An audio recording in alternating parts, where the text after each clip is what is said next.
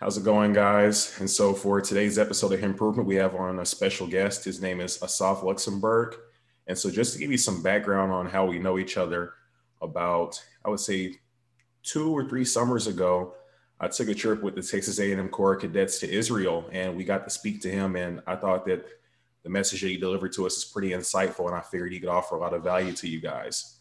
And so, Asaf, if you'd like to tell the audience a little bit about yourself and your background. Yeah, sure. First of all, thank you for having me. My name is Asaf Luxembourg. I am from Israel. And my scratch in life is to really promote my country. You can call that patriotism or whatnot. A long time ago, I was young, and my dream was to be an ambassador. And I started building my career towards that. I ended up starting my own business. And today I have a business that literally deals with promoting what my country has to offer from the business point of view. I do a lot of stuff related to high tech. So when we met in Israel, the context of the meeting was around that. But I also do a lot of other things like sort of career coaching. We'll probably talk about that. I'm a marketing consultant. I work with startups and funds and companies and organizations and agencies, doing mostly storytelling, marketing language, pitching, that sort of thing. And I am a partner in a firm called Plus 972, which is by no accident the country code for Israel. So that's pretty much it. 36 years old, born and raised here in Israel, married +2. That's all I'm willing to reveal so far. All right. All right. Great. And so I guess my next question would be, what would you say inspired you to get into the field that you're in now? What would you say inspired you to take the path that you've taken today? Right. So maybe it's worth sharing with the audience. So since, taking things seriously, you sent me like a prep doc with questions, which I have here with notes. So I'm super happy to go over it. And it's actually related to the topic of, embracing and owning things seriously. So up until I would say 22 or 3, I had different passions in life. I was actually a musician. My best friends in high school were synthesizers and recording software. So I was the perfect combination of a nerd, because that's a lot of sound design and software and computers. On the other hand, back in those days, hip hop was not really a thing in Israel, but electronic music and EDM took it big because we're influenced by Europe. Mm-hmm. So wannabe DJs and producers or whatever you call that, who wanted to also do their own music came to me, the nerd kid. So this was my life. But there was a moment in time after my army service in Israel, back when I was 22, 23, where I literally fell in love with what I consider is my career path, which is what I said in the beginning. That's how it started. Everything else is just tumbling down the rabbit hole. It was a moment in time where I fell in love with an idea of what I want to do in my life. I had zero idea how I'm going to do it, but I knew what I want to do and why. That's great that you were able to find that, after taking some time to do your own thing at first with music. And so one question I have to follow up on that was, what was the process like for you when you were discovering your life purpose? What was the catalyst, or what different events, if you're comfortable, transpired that led to you eventually figuring out what you wanted to dedicate your life to? Right. So again, I'm going to try to internationalize the story, but super fine to go into the details for the context. So there's a program related to Israel called Birthright Israel, or Taglit, which basically brings Jews from all over the world to see Israel for the first time. And they up until COVID at least, they used to also bring Israelis to join the bus. So there would be an actual meeting between people from different places. Because the best way to get to know a place is to get to know locals. So I was one of those Israelis. I was a soldier in the army towards the end of my service. And I was sent literally as some sort of, instead of a vacation, as a bonus, if you want, for 5 days to join a bus and meet people from all over the world and tour Israel with them. And just to tell them how it is being here.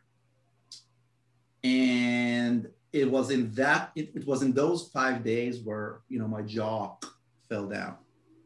Because I realized that, devoting my life to something of higher value, which is, showing the truth about the place which I'm from and showing the potential values it could bring, and to get people to know it better, not necessarily to persuade them of anything, but just to get to know the truth. I fell in love with that. So in the beginning, I wanted to be the tour guide. Very early on, I disqualified the option of becoming a tour guide. Right. And then, never mind the details, but I fell in love with the idea of becoming an ambassador. Because a diplomat, by definition, their job is to promote their countries in an official way, still. And not only that, one of the officials in that organization that took part of those programs, he was an ex-ambassador. So I said, Asaf, that's it. You need to become a diplomat, have like a mini career until you're 40-something, then quit, and then go do other things that relate to the same, passion and mission, just like that guy does. And it was clear to me that I'm going to be an ambassador. So I started arriving backwards. Okay, what do I need to study in order to become an ambassador? Mind you, a 23-year-old in Israel just finished his army service, kind of an equivalent to an American or North American 18-year-old, meaning you have to go to university or college. So you do it at a later age. So what should I study in order to become an ambassador? Okay, obviously, like political science, let's mix it with economics. And let's take jobs, like, studential jobs in the Israeli government that will help you, get on that path. And I played chess throughout my 20s, moved all the pieces to the right location so that by the time I'm 30, I applied the cadet course and I become an ambassador. And obviously that did not happen. That was the big break for me. I had a huge meltdown. I had sort of a career crisis when I was 30 years old. Never mind the details, but eventually I understood I'm not going to be an ambassador. And the big eureka was that I understood that being an ambassador was not the goal. It's a mean to an end. It's a way to reach the goal. If the goal was to do the things I want to do, there could be other ways of doing them. And that's how I started my business. My business was born out of great misery and a sense of failure that I didn't get in the cadets course in the Israeli Ministry of Foreign Affairs. That's a little bit about the process of how it went. I didn't become a freelancer and like a business owner all at once. It took a few years. I had a day job and I was doing like a side hustle. But that's how I got to the moment where today, it's just doing me. Okay. And you touched on something that was pretty interesting, actually. And this is something I've seen in some of your other content where you talked about not necessarily committing to, I would say, to make an analogy, not committing to the vehicle, meaning like the way to get to the end goal, but just committing to the goal. So that way, if the process you have to take ends up changing, it's not the end of the world. You can find other means to be able to get to that end goal. Could you elaborate on that a little bit and talk about why that's important? Yeah, sure. So the way I experienced it, I love analogies. So the way I experienced it, there was a mountain that I wanted to climb. And, there was a path, with stairs, the whole thing, and a road up the mountain. And someone literally like blocked the road and, suddenly there's like a canyon and like the road is blocked. You can't go through the road. But the road is not important. Getting to the top of the mountain is important. So, what do you have to do? You have to take a machete and start going through the bush, right? Like carve your way, up the mountain. That's how I felt with at least the early years of my independence journey. I did not know Simon Sinek at the time, although he was already famous. It was later on that I discovered his Start With Why book and talk and everything. And in a way I think it relates to the journey that I'm in a way still going through. And the big takeaway for me was disconnect the why from the what and the how. So for those of you in the audience that may know Simon Sinek, that's great. For those of you who don't, go check it out. But basically, if he talks about focusing on your why, for me, it really was, a disconnect disconnect the why from the what and the how. I talk a lot. I used to talk a lot about innovation, especially in the times when we met in Israel. I still do. In a way, I believe this is where true innovation comes from. If you focus on your why, you know why you want to do what you do and who do you want to do it for, let the market tell you the what and the how. Let them go. They are not the thing that defines you. And then you're able to adapt to changes and innovate and reinvent yourself. I felt like a complete loser when I went to sign up at the tax authority to become a freelancer. I really did. Today, it's like, the new superstar or cowboy. Everybody wants to be like successful freelancers in a way and own their own business. It wasn't like that for me. I didn't want this what and how, but it was about the why and who. Okay, and I appreciate you sharing that. And I guess to show that my situation somewhat relates, I kind of had a similar situation when it came to starting the podcast. And so I knew what my goal was. I knew what I had an interest in, but I didn't necessarily know how to do it. And so it kind of got to a point to where I knew I wanted to offer value to other guys and help guys to be able to move through difficult situations that I faced in life and may not have had help to deal with. And then I started to think, well, how am I getting the help? I'm listening to podcasts. I'm looking at YouTube videos, different content like that. Why not start there? And so I can definitely relate to what you're saying about maybe not necessarily dedicating yourself to the means to do it, but the path. The goal. Dedicating yourself to the goal, not the path, because I'm still fairly new to this, and so far it's working out well. But you never know. Tomorrow something could change, to where I might not be able to do podcasting anymore. But knowing what my end goal is, knowing what my mission or my purpose is, it makes it to where I can find other paths to get to that destination instead of, my Absolutely. whole world coming to an end by, not being able to do podcasting if that happened. Absolutely. And just to, just complete this topic, because you asked about, sharing with your audience. So there's a known Israeli entrepreneur by the name of Uri Levin. And he was one of the founders of Waze. Many of you out there probably know Waze, which was bought by Google and a big success story. And there's a saying that really, I don't know if he invented it, but it's related to him in many places. He's known for saying, fall in love with the problem. Fall in love with the problem, not your solution. Your idea for the startup may suck. What you want to develop and sell in your e-com business may not work. The kind of jobs that you want to do because you think you could be good at it, you may not be good at it, or you are, but the market doesn't need it right now. So don't fall in love with the solution, fall in love with the problem. If you fall in love with the problem, you can let the solution be a variable. The market will help guide you to the solution. And I think for many young professionals nowadays, this is a really important topic. So I guess we'll talk about it a little bit later on. A lot of the work that I do today is related to develop an entrepreneurial mindset, not necessarily an entrepreneurial career as a profession. And I think it's super important for employees, entrepreneurs, freelancers, you name it, especially in today's world. So fall in love with the problem. I'm in love with the problem. For me, it's still a problem. I'm far from solving it. But it's what I want to say that I did in my life, dealing with this problem. Building that legacy, right?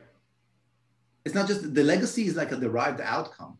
Mm-hmm. What I want people to say about me and how I helped fight the problem. The problem for me is that a lot of people have misconceptions around my country because of media bias, lies, a lot of things. And, whether they disagree or agree with me or they like me or don't like me or us, in Israel, it doesn't matter. But for me, the mission is to get them to know the truth and then they can decide. For me, this is like the burning, the ever burning bush, if you want. That's what guides me. I can't see myself doing anything else that has no, at least derived relationship to this problem. Otherwise, I'm not the right man for the job in a way. I need that connection. Doesn't have to be direct, but I need it somewhere to explain to myself why I'm giving blood, sweat, and tears for a certain thing. I respect that, having that conviction towards your cause. And I feel like there are also some other benefits that come with that. And so to harp off of that, I'll ask, did having a strong purpose have an effect on your ability to be able to create solutions? Did it make you more dedicated and creative whenever you had something that you could strongly tie yourself into?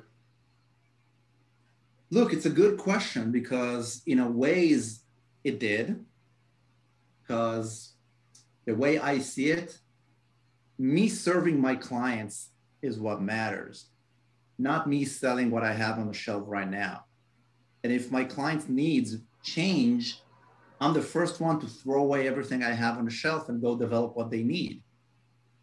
So in the one hand, yes. So it's what I said before, if you know your why and you focus on your why and who do you want to serve and why, let the what and the how go.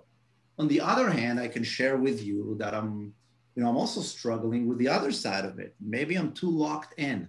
Maybe I'm too zeroed in on a few things and I'm not being able to see, sideways and expand to more things.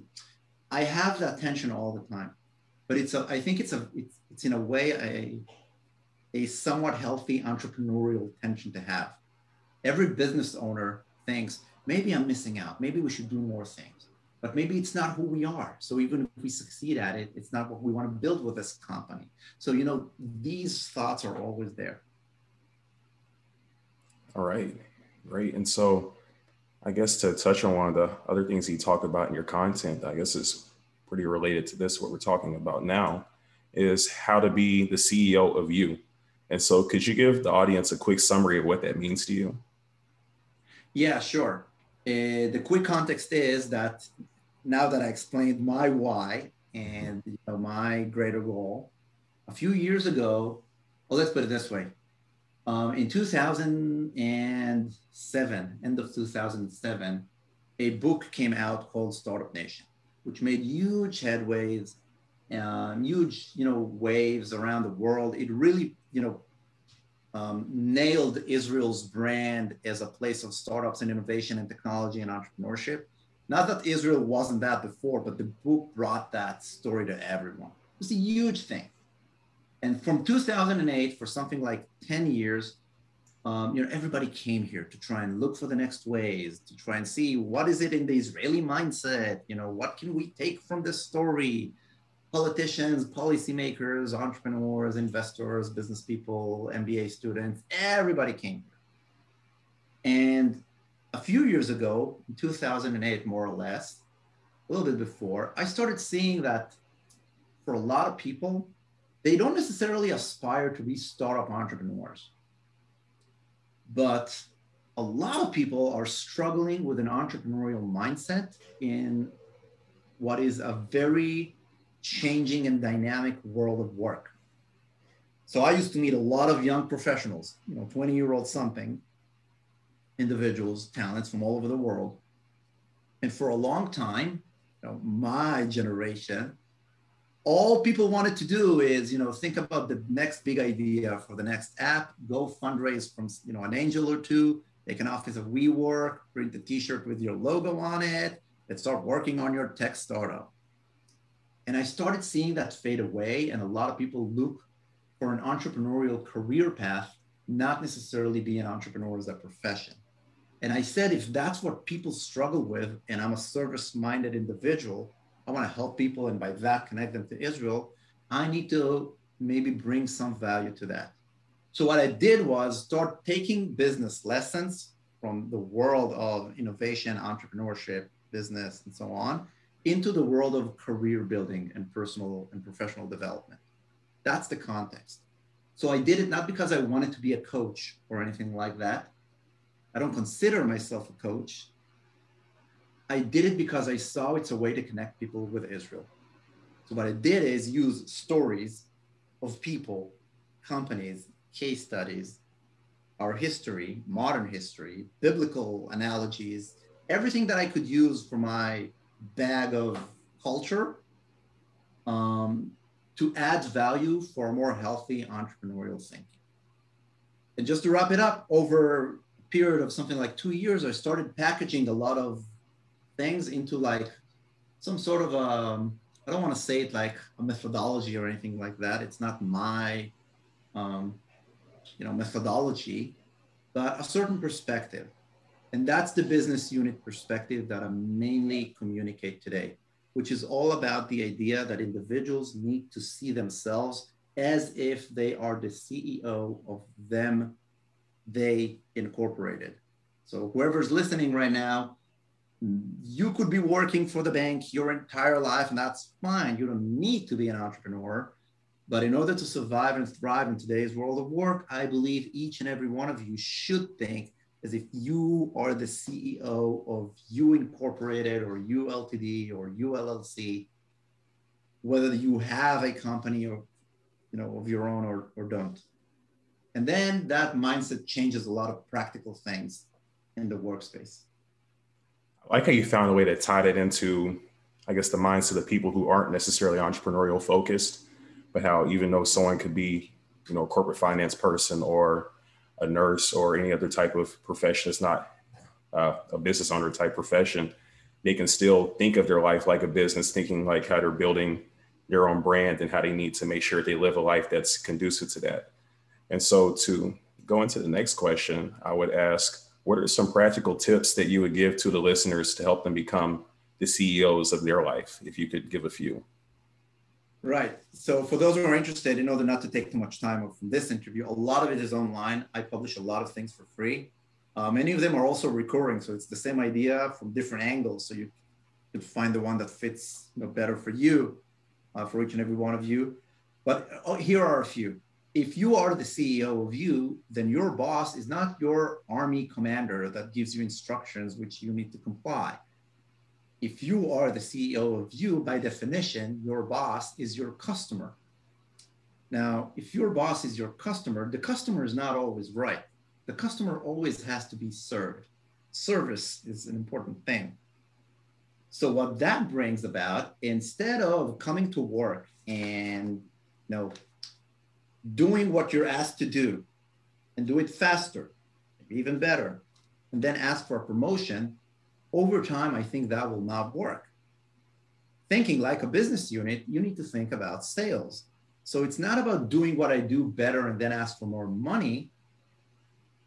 What I think a healthy perspective could be, what other needs do my clients have which I could answer for? And then go and try to create solutions for that. And if you increase the value that we bring to your customer, you can ask for more returns. If you bring the same value in less time, not necessarily you're gonna get more returns. So very basic business understanding, just to bring it into the individual mindset. Like here's an example. Let's say you need to hire a lawyer to write a contract for you. And the price of the contract is X. If the lawyer does it in less time, good for the lawyer. Not necessarily you're willing to pay more for that. But if the lawyer is able to help you with more things, maybe that's worth for you to pay more for the lawyer for that. So a lot of people, they get better at their job and they're frustrated by not being promoted. It's because you need to add more new value. You need to sell to your client and serve your client. So that's one idea. Another idea is for how people look for jobs. So a lot of people look for jobs. They go into the job market and they see who's available right now that wants someone like them. And then they go and they try to maximize from what's there right now. But this is a very limited mindset. Better mindset could be trying to actually identify your golden prospects. If you're the CEO of you, think, which clients do you want to have? Who do you really want to work for? If everyone's paying the same, who do you want to work for? What do you want to do with them? Why? If you go and communicate that to them, you're able to really stand out from the others because you're looking for people who align with their mission, not just who's available right now. So there are ways to do it better if you're thinking like a business for yourself. And again, the practice and how to do it, and it's all online. So these are like two examples if you want. Okay. And one thing that I really like about this ideology that you came up with is that it forces people to, one, take accountability, I guess you could say. It's not to where they're just kind of a victim, just riding the wave, going with the motions and everything with their boss or with their job, but they're being intentional about their life. They're being calculated about how they want to move about their career and other aspects of their life, almost as if they're a business. Look, one of the things that I try to communicate outside to as many people as possible, like the responsibility has shifted in a way in the new world of work. You can say it's because of the internet. You can say it's because of culture. You can say it's because of technology. You can say it's because of a lot of things. But it used to be that, whose responsibility is it to make sure that you produce more than you cost? In the old world of work, it would have been your boss, right? Right. Manager. Their job is to make sure that if you cost the company 80, you produce 100. Today, in a way, it's not their job anymore. It's your job as the employee. Speaking specifically about employees, you need to make sure you produce more than what you cost. Because if it's the other way around, you're not going to stay for long. Now, true, it used to be your boss's job to coach you, to mentor you if they were a good manager, leader, and make sure that gap is healthy. But in today's world where people switch jobs every 2 years, where employers change their needs every 2 years, so they hire different people every 2 years, it's just because, the pace is so high, it can't be on the boss's responsibility anymore. So it falls down on the employee. So there's a lot of research today, actually, that backs this up and said, personal development became the employee's perspective. Companies should empower their employees to develop themselves, not develop them. So instead of feeding, you need to teach them how to fish. But from the employee perspective, you also need to embrace that. I believe this is also where the biggest opportunity is, because if you do it earlier than others and you're able to overwhelm and over deliver to your boss and show that you can do more things, you create your own promotion. So it's not about which promotions are available next year. You're not shopping for a promotion. Create the promotion you want. So it's just to look at things from a different angle. Okay, and to touch on that, it almost sounds like something else I heard you mention in your content about not being a customer in your own life, and so that's essentially what it's promoting, right? Yeah. So this is a more direct way of saying it, maybe a more aggressive way to communicate it. I'm trying to be delicate here. But the more Israeli way of saying it would be something like, look, you're not the customer in your life. You're the owner. Like a lot of people go to college, they try to shop for a career path. College not going to, the university's job is not to supply you a career path. The university's job is to give you skills, mindset, learn how to research, learn how to write papers. They teach you how to fight, like, gladiators school, but they will not tell you who to fight and where and for which general. That's for you to decide. So people expect university to do that. The career center is supposed to help me find a job where I'll feel meaningful and, I'll do meaningful things and I'll be part of a good team. And I just want to have, good people. And I don't want too much to earn. I just want a decent, honest salary. And I also want a good boss as a leader and me, and what I want. You're not in the center here. Which companies do you want to serve? Which companies do you want to be a part of? Why? If you're willing to go and earn less just in order to be part of what those companies are doing, if you communicate that to them and you show that you can bring unique value to them, not just because of your commitment, but also because your unique value proposition, just like any good business leader would do to promote sales, not only you'll not make less, but they're looking for people like you. So don't take life as a customer. You don't like the wife or husband, you switch. You don't like your job, switch. I don't like the whatever, switch. Career is not a consumption good. I like that. Career is not a consumption good. I've never heard that one before. I'll have to write that one down. Yeah, I don't remember where, not mine. I don't remember where I heard it, but it's not a consumption product or not a consumption good. It's an investment vehicle, meaning, I mean, think about it. The word business, literally the word business. I'm willing to bet that for 99.999% of whoever is listening, which is probably, you know, 1 or 2 people, I'm kidding, probably 3 million people, the 3 million of you out there. What is the word business? What's the word business? What does it stand for? For the 99.999%, probably emotionally, before they have to think about it, they will default to business equals how to make money. What's business? You know, making money. Companies, they do business, they make money. And I'm like, if you really think about it, the word business comes from the word busy. What do you choose to be busy with? It has to do with that. If there's no commitment and intention, if it's not important for you, if it's just about the money, the first moment it'll become difficult, you'll think about alternatives. Not only that, someone who has less skills, who's less capable, but more committed, will be more diligent and over time will take over, like steal your meal. And the truth is, these things are hard. I mean, it's a marathon. And it's not, you know, it's not easy. So you rather do it in places that you really care about. That's what I'm pushing for. It's not easy to find that place.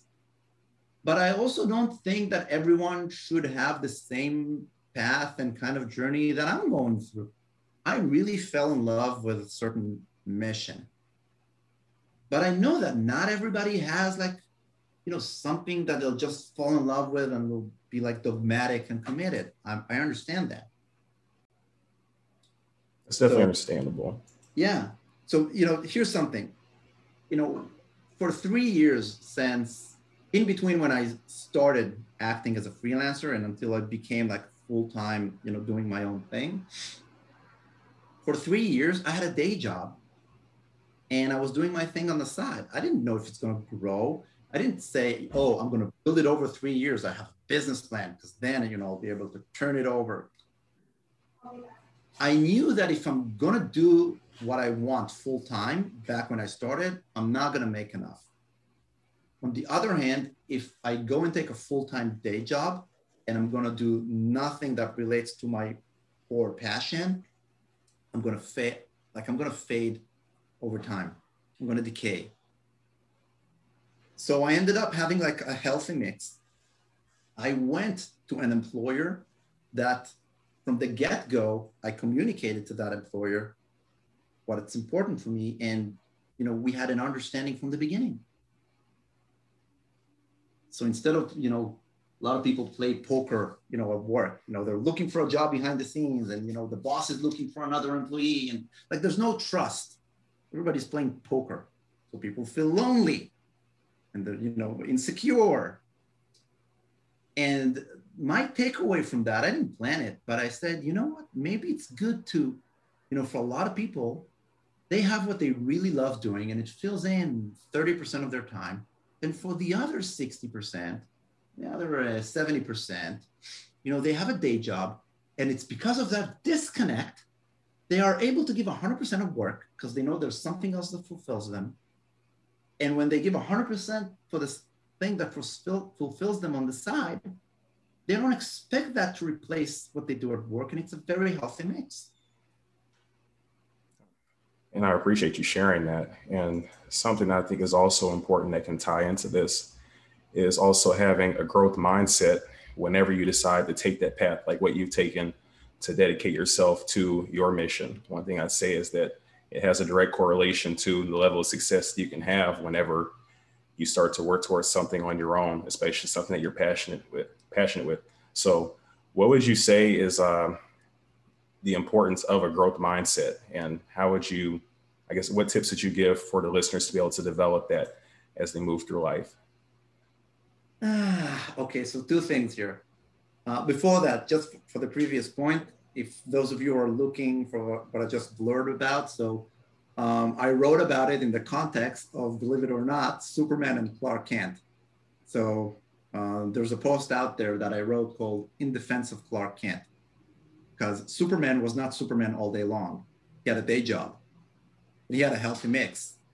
Superman had to make a living out of, helping the fire forces and the police. He would not make enough money. He needed that, mix. So that's for the Superman and Clark Kent analogy for having a side hustle, basically. As for what you asked about growth mindset, I will say the following. So something that I think about a lot lately is, when you're too locked in on something. A very wise lady told me a few years ago that the North Star is really important, but the North Star itself is irrelevant.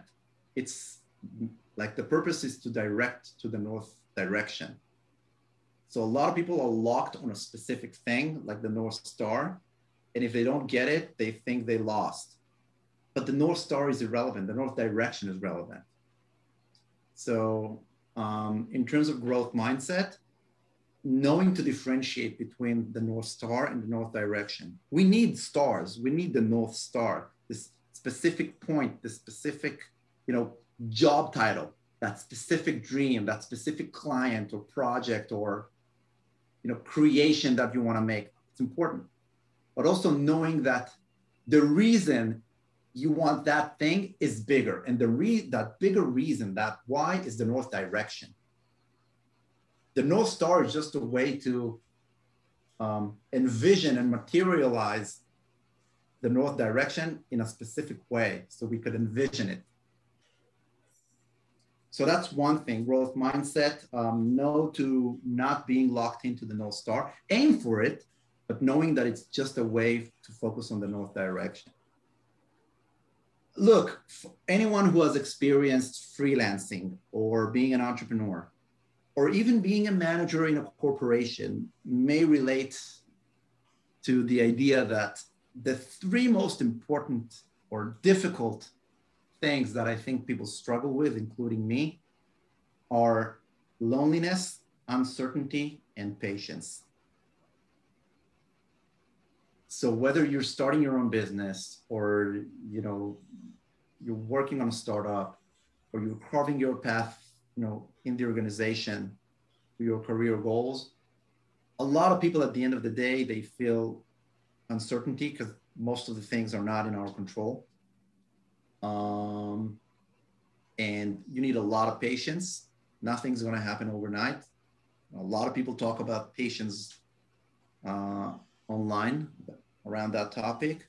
And loneliness. Loneliness is something that for many years was, correlated with entrepreneurship.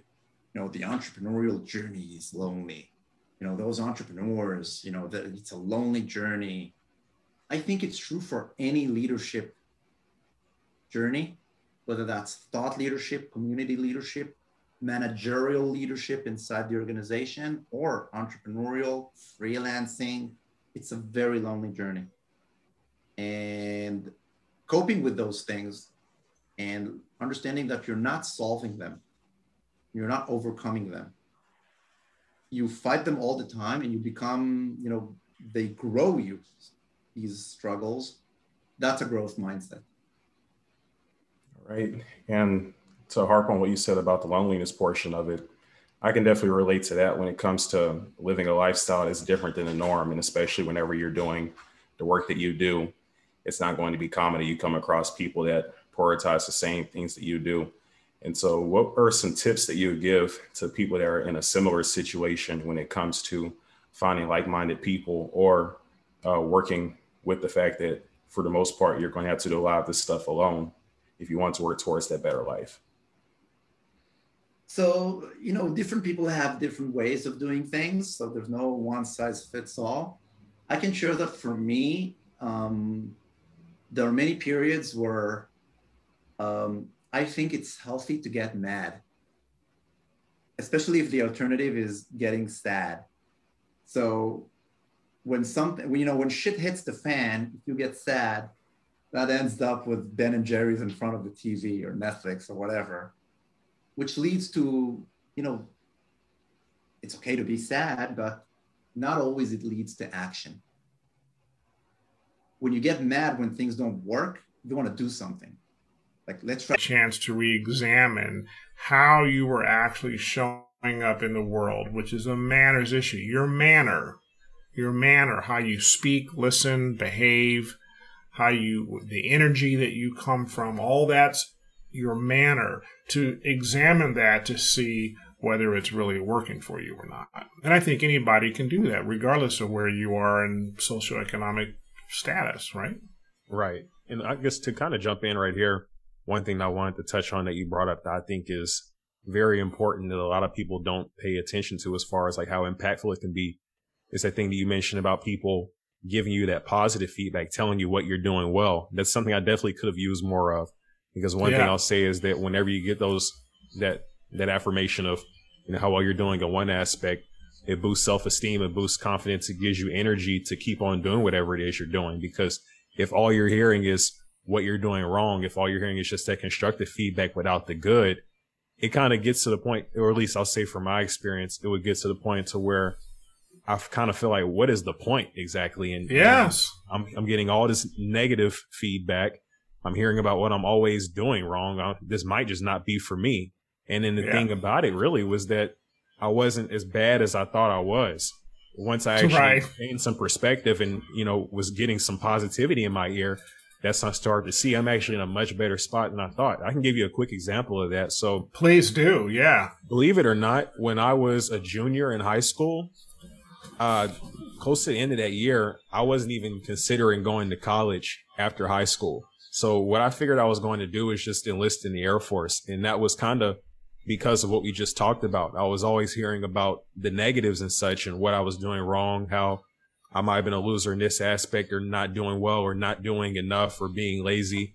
And it kind of got to the point to where it distracted me from the positives, from what I was doing and what like the potential was for me to be able to do in the future. So it got to the point to where I kind of shut down and was defeating myself.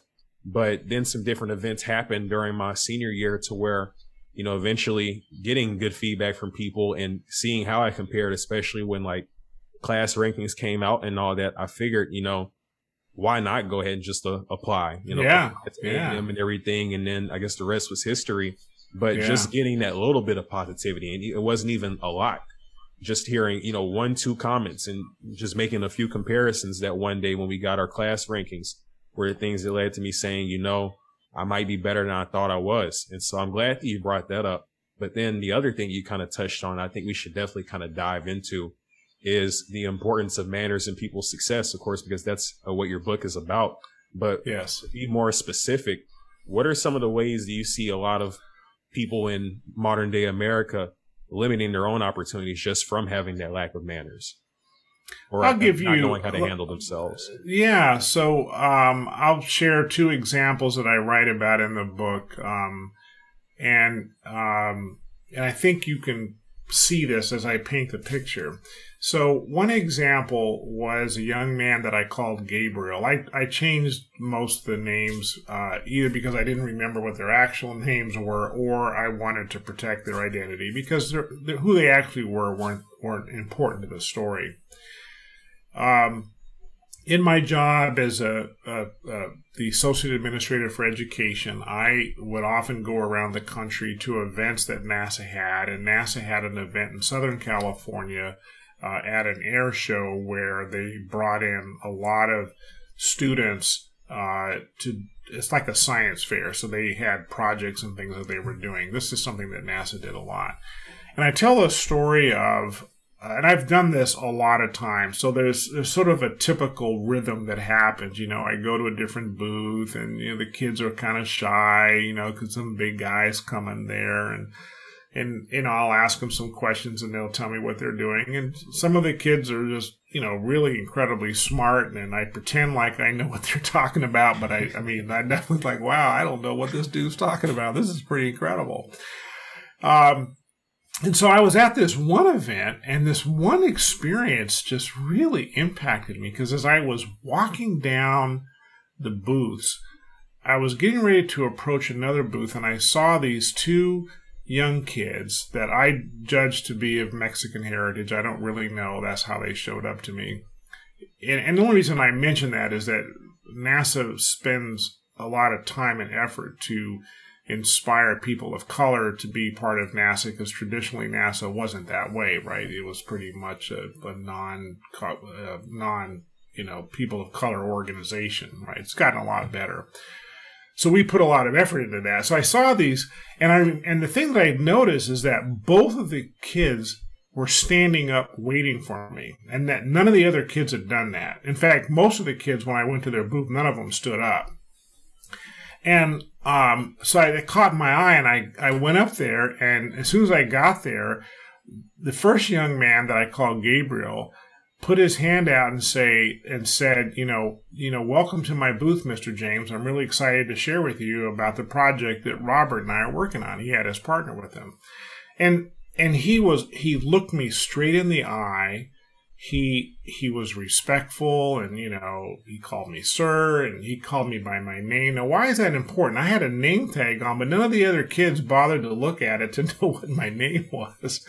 And I'm not saying that that's critically important. What I'm saying is this kid was aware.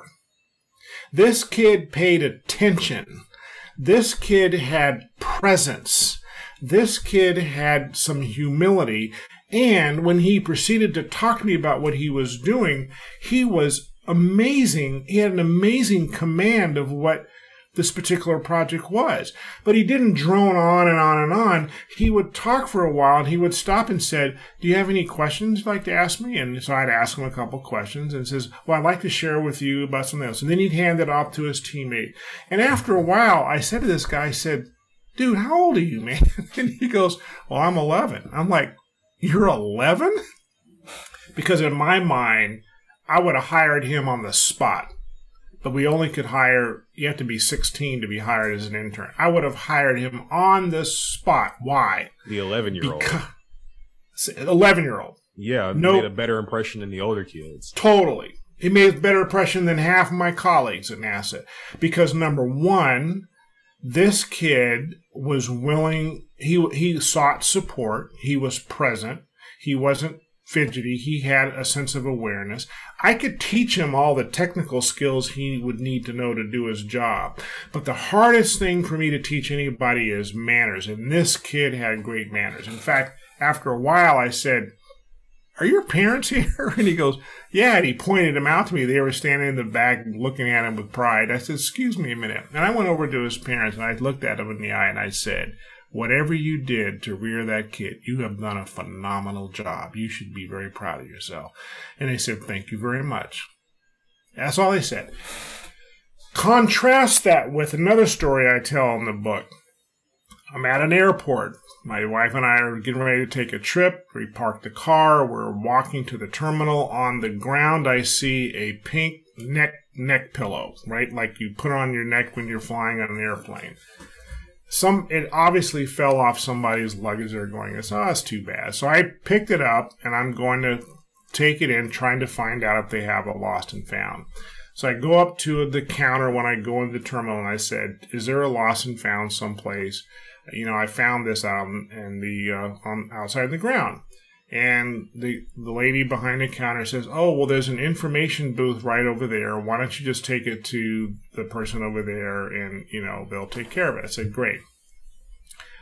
I walk up to the information booth. As I get closer, I noticed there was a young man, I would say about 17, maybe 18. He had headphones on, and he was looking at his smartphone.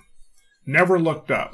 I get right up to him, and I said, excuse me, I was advised to bring this over here.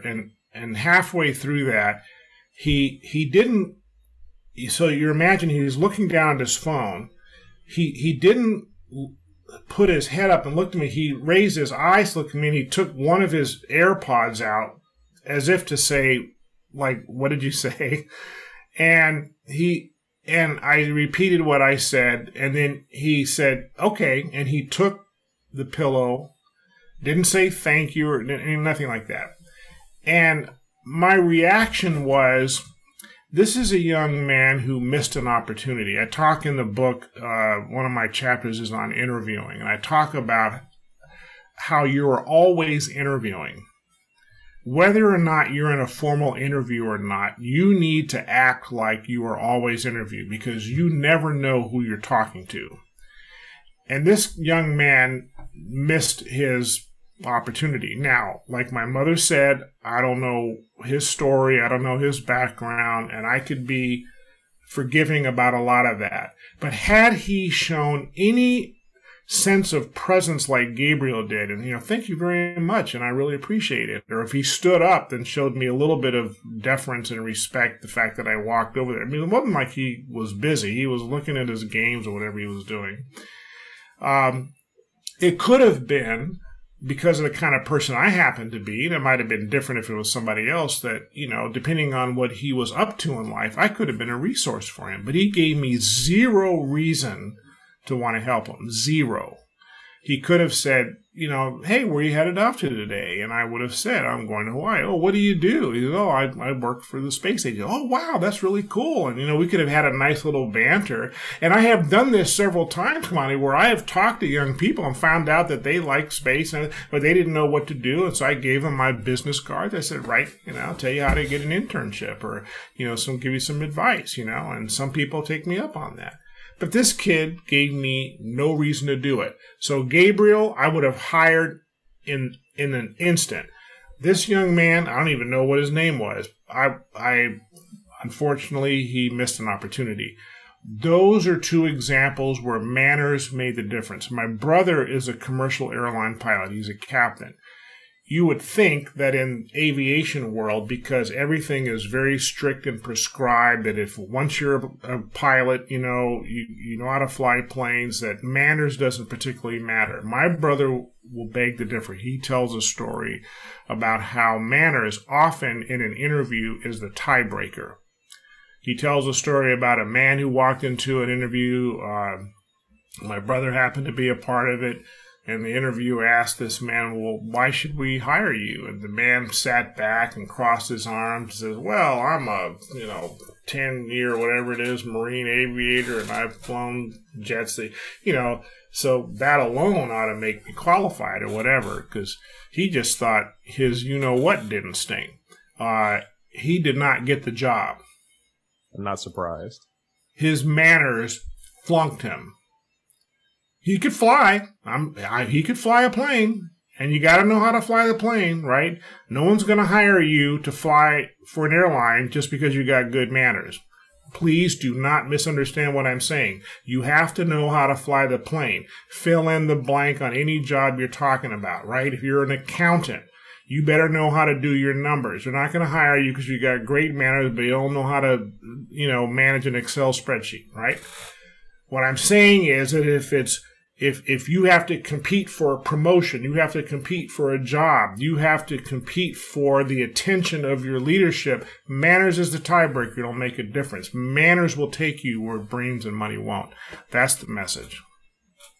To kind of touch on this, to give you my perspective on it, I can definitely see where you're coming from. Like when you talked about the example with talking to Gabriel and how it made you want to give him opportunities due to the fact that the way he carried himself resonated with you, as opposed to the other young man where, just his demeanor and everything and the way he interacted with you made it to where there would have been no possibility for that. One of the things that I can say is that as I've developed over the years and developed into a person with a stronger presence, better personality, and I guess better manners, it led to me meeting more people who were similar to me, I guess, or you could say attracting those people and keeping them around because I align with them.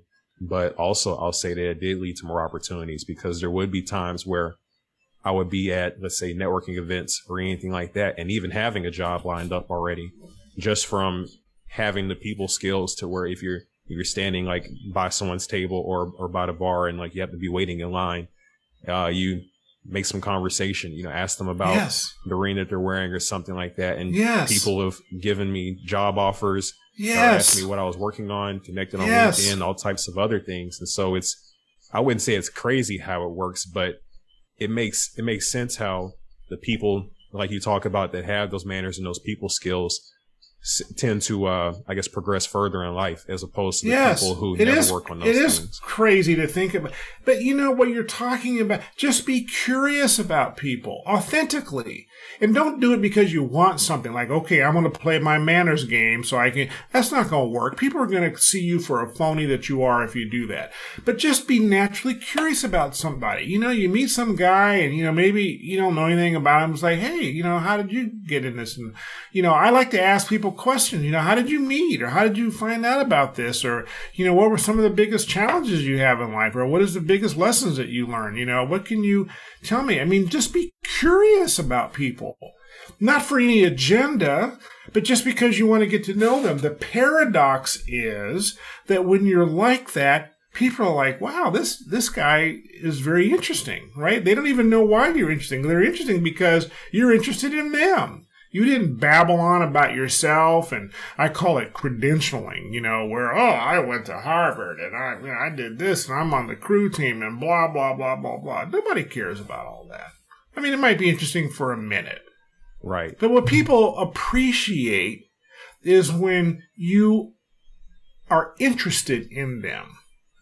Gabriel wanted to know what I thought about his project, and he was sincere. How could I make this better? No kid ever asked me how I can help make their science project better. I didn't even understand what the brother was working on. I said, I can't help you, man. I don't know. But I know somebody who can help you if you really want some information, right? Right. Just be curious about people, just naturally. You know, my dad, this is something I learned from my dad. My dad, because he was in the Foreign Service, we used to travel a lot. And here's one of the games my dad and my brother and me would play. We would sit in a cafe or an airport lounge, you know, waiting for our flight, and we would look at people, and he would say, okay, see the guy over there in the blue suit? Let's make up a story about him. We would just make up stories about who he was based on how he carried himself when we looked. Now, we never checked it out. We never went and asked the guy. You know, that would be rude. But we would play this game. But what he was teaching us was to be observant.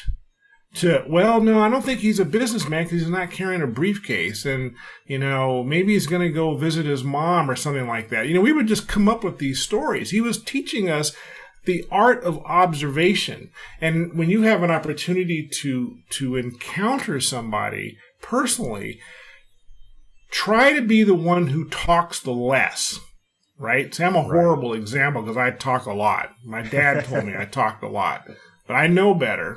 And when I'm in a social environment, you know, I can turn it off. But, you know, you get me on a roll, Kamani, and I'm moving here, brother. So hang on, right? I'm cranking up. So, you know, if you're talking to a group of friends or you're in a networking environment, be the one to talk the less. Try to find out the most about the other person, like you're going to get a quiz on it. And then you'd be astonished how everybody wants you on their team, and you didn't say anything. Yeah, it is crazy how that works, but it does, as long as you're not doing it like a game, like you're trying to work a number, right? I mean, because if you're not like a trained spy, you're going to get caught, and people are going to find you to be disingenuous, and then it's going to backfire. So you just have to naturally say, God, what can I find out about this person? I'm just curious. For no agenda, no reason other than you're curious.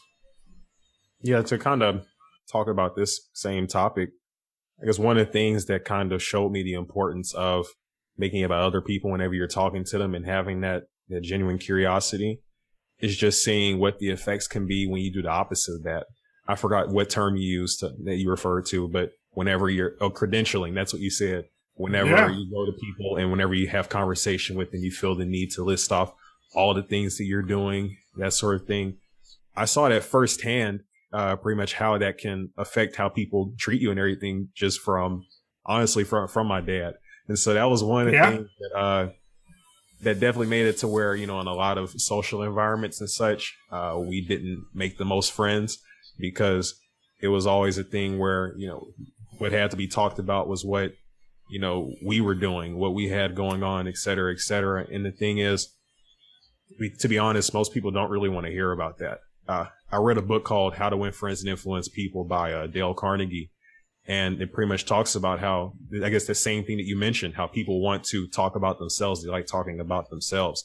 Yeah. And the way that I kind of started to approach things was I already know what I do and already have like my sense of worth that comes from something internal. And so I don't need to go and express that to other people to get that external validation for them to tell me, oh, good job and all that, well, strangers anyway, you like to hear that from people that you care about and that are like in your direct life. But when it comes to John or Susie or whoever else that you've met for the first time will only be around for the next 5 minutes, I don't need to tell them a whole life story to get that external validation from them. But something that's been pretty fulfilling is whenever you take the time to hear about these people and hear about their stories, it kind of gives you perspective, and you also find out some pretty interesting stuff. Yes. The thing about it is that a lot of people move through life as if they're like the main character in some sort of like book or story or video game, and everybody else is just like supporting cast. But everybody is a main character, and so when you kind of look at it from that perspective, you kind of get out of your own mode where you're thinking about, okay, how does this serve me? What am I going to do? And you get into that mode of trying to hear what everyone else is going through. And, a lot of times it can offer you some insights and some advice into how to handle things that are going on in your own life. And so that's definitely something I recommend that people check out, along with your book too, How to Win Friends and Influence People, because like you said, just having those basic skills has made it to where I've been able to get many more opportunities than maybe some of my peers, just because I was willing to, one, listen, and then two, was actually genuinely curious about the things that these people were doing. And it wasn't like with an ulterior motive or something like that, thinking, okay, if I ask them this, then maybe they'll give me an internship or a job offer or something. That's right. Yeah, you got it exactly right. And I know it may seem like a fine line to people, but it's really starts with where you're coming from. And if you find yourself needing to credential, needing to talk about, as my mentor used to say, don't read your clippings. Clippings were the newspaper articles the day after the big football game that talked about how well you did, because then it goes to your head like, oh, wow, look at me. They said that I was really great. Because it sets you up in case the next time they say you suck. And then you feel like crap, right? You're like, oh, wow, I thought I was great, So you have to feel great because you just decide that internally, and you don't need anybody to give you agency, right? So it's if you find yourself needing to do that, then this is a good opportunity to ask yourself, what is missing in your life that you feel a need to have those external validations? And if you can figure out what that is, then it might magically dissipate, meaning that you don't really need it anymore. It's not about you, it really isn't. And but if you find yourself constantly doing that, ask yourself why. What is it that I'm hungry for? What am I after? And this is where your team can be helpful, because you can go to someone you trust, or you can go to a professional, a therapist, or somebody who's an expert in this, and take a look at that. Because it may be that when you were a kid, your dad or your mom never told you that they loved you, that you were wonderful just because of who you were. Maybe they were always trying to, through you, deal with their own faults and own issues and trying to make sure you're better than them. A lot of people discover that later in life, that, the reason my parents were critical is because they didn't want me to end up like they ended up, but they didn't have a way of communicating that. So, figure out where you're coming from. Then that's where the authenticity is, right? When you're engaging people and curious about people and asking them questions, you're just being authentic. I love to ask people about their backgrounds and stories and how they made it. I love to ask couples how they met.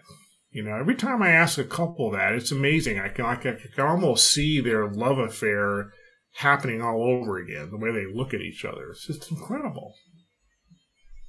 I'm glad that this is something that you mentioned. And so that's definitely something for people to reflect on if they know that that's an issue for them, wondering why they need to do that credentialing. And I think one of the things that has kind of led to me not, I guess, defaulting to that has been finding like a strong why behind the things I do and like a strong like purpose that's attached to my internal identity. Because one thing I'll say that I guess gives you that same feeling, if not something richer, is whenever you see the things that you do creating a positive impact. Like the thing about doing the podcast and all that is that it's not necessarily like the number of streams or anything like that I get that makes me happy, although that is great and it's a good way to track progress. The thing that makes me feel good is whenever I get those reviews on Apple Podcasts where someone talks about how impactful the content was or something like that, because instead of, I guess, getting numbers or like for that validation, I guess you can say, what it shows me is that something that I'm doing actually has real value, if that makes sense, outside of me, not just making me feel good, but other people too. Yeah, you're willing to put yourself out there and be humble and raw and share your story and bring other people into the conversation. People are gonna have an awakening moment for things, and you may not ever find out all the people that you've transformed. One day you might, you may not, but you're not looking for that to affirm what you're doing is the right thing to do, because you just know in your heart that giving of yourself is the right thing to do, and it is having an impact. I'm inspired. I told you I've done lots of podcasts. I was looking forward to this one more than any of them. I mean, and that's no disrespect for the other people. They were wonderful people, but this one spoke to me, and it's because of how you're doing it and who you are, and you're still in your journey, and you're willing to put yourself out to do it. That's powerful. That is powerful, because it gives space to other people to say, man, if that brother can do it, man, I could probably do it too. Or at least I'll try. I really appreciate that. It means a lot to me when I get feedback like that. And it's not, even though people will say positive things, it's rare that you get comments like that where, talking about how you looked forward to coming on the show so much and how it resonated with you. It really just kind of, I guess, helps me to put things into perspective of like how impactful something like this can be. And it just makes me optimistic about the future for it. Right now we're touching a certain number of people, but we want to be able to double, triple, quadruple, quintuple that eventually. And so, it definitely means a lot to me that it meant that much to you to be on the show. I appreciate that, and I'm gonna help you do that. Like I said, I got a big mouth, and I'm not afraid to use it. I really appreciate it. Well, that pretty much wraps everything up. So we touched on, I think, everything we had planned, and we're kind of low on time now. But for people who want to find information about you or reach out, how can they do that? Thank you. I'm happy to connect with anybody. I do have a website. It's just my full first, middle, and last name, Donald Gregory James, DonaldGregoryJames.com. In the About section is, my biography. There is a place in the website where people can email me, but the email address is similar to the book title. It's mannerswilltakeyou@gmail.com. So if you remember the title of the book, Manners Will Take You Where Brains and Money Won't, it's the first part of that. mannerswilltakeyou@gmail.com. And I welcome anybody to reach out. And I invite people to really try on manners as a lens of engaging the world to see if it can make a difference for the journey that you're on. And I welcome feedback, whatever kind of feedback, critical or not critical. So thank you. Yes. mannerswilltakeyou@gmail.com, and DonaldGregoryJames.com is my website. All right, then. Well, thank you for sharing. I hope you enjoy the rest of your day, Donald. You're welcome. It's getting to the end of my day, and I'm looking forward to having the dinner and relaxing and all of that. But this really was an honor and a pleasure, and I admire what you're doing. And I want to stay connected with you, and I want to stay in touch. And I just know that I'm here to be your partner in the journey that you're on, because this is what I'm about right now, is giving. So thank you for that. And I'll definitely make sure that we stay in touch. All right then. Well, take care. Peace.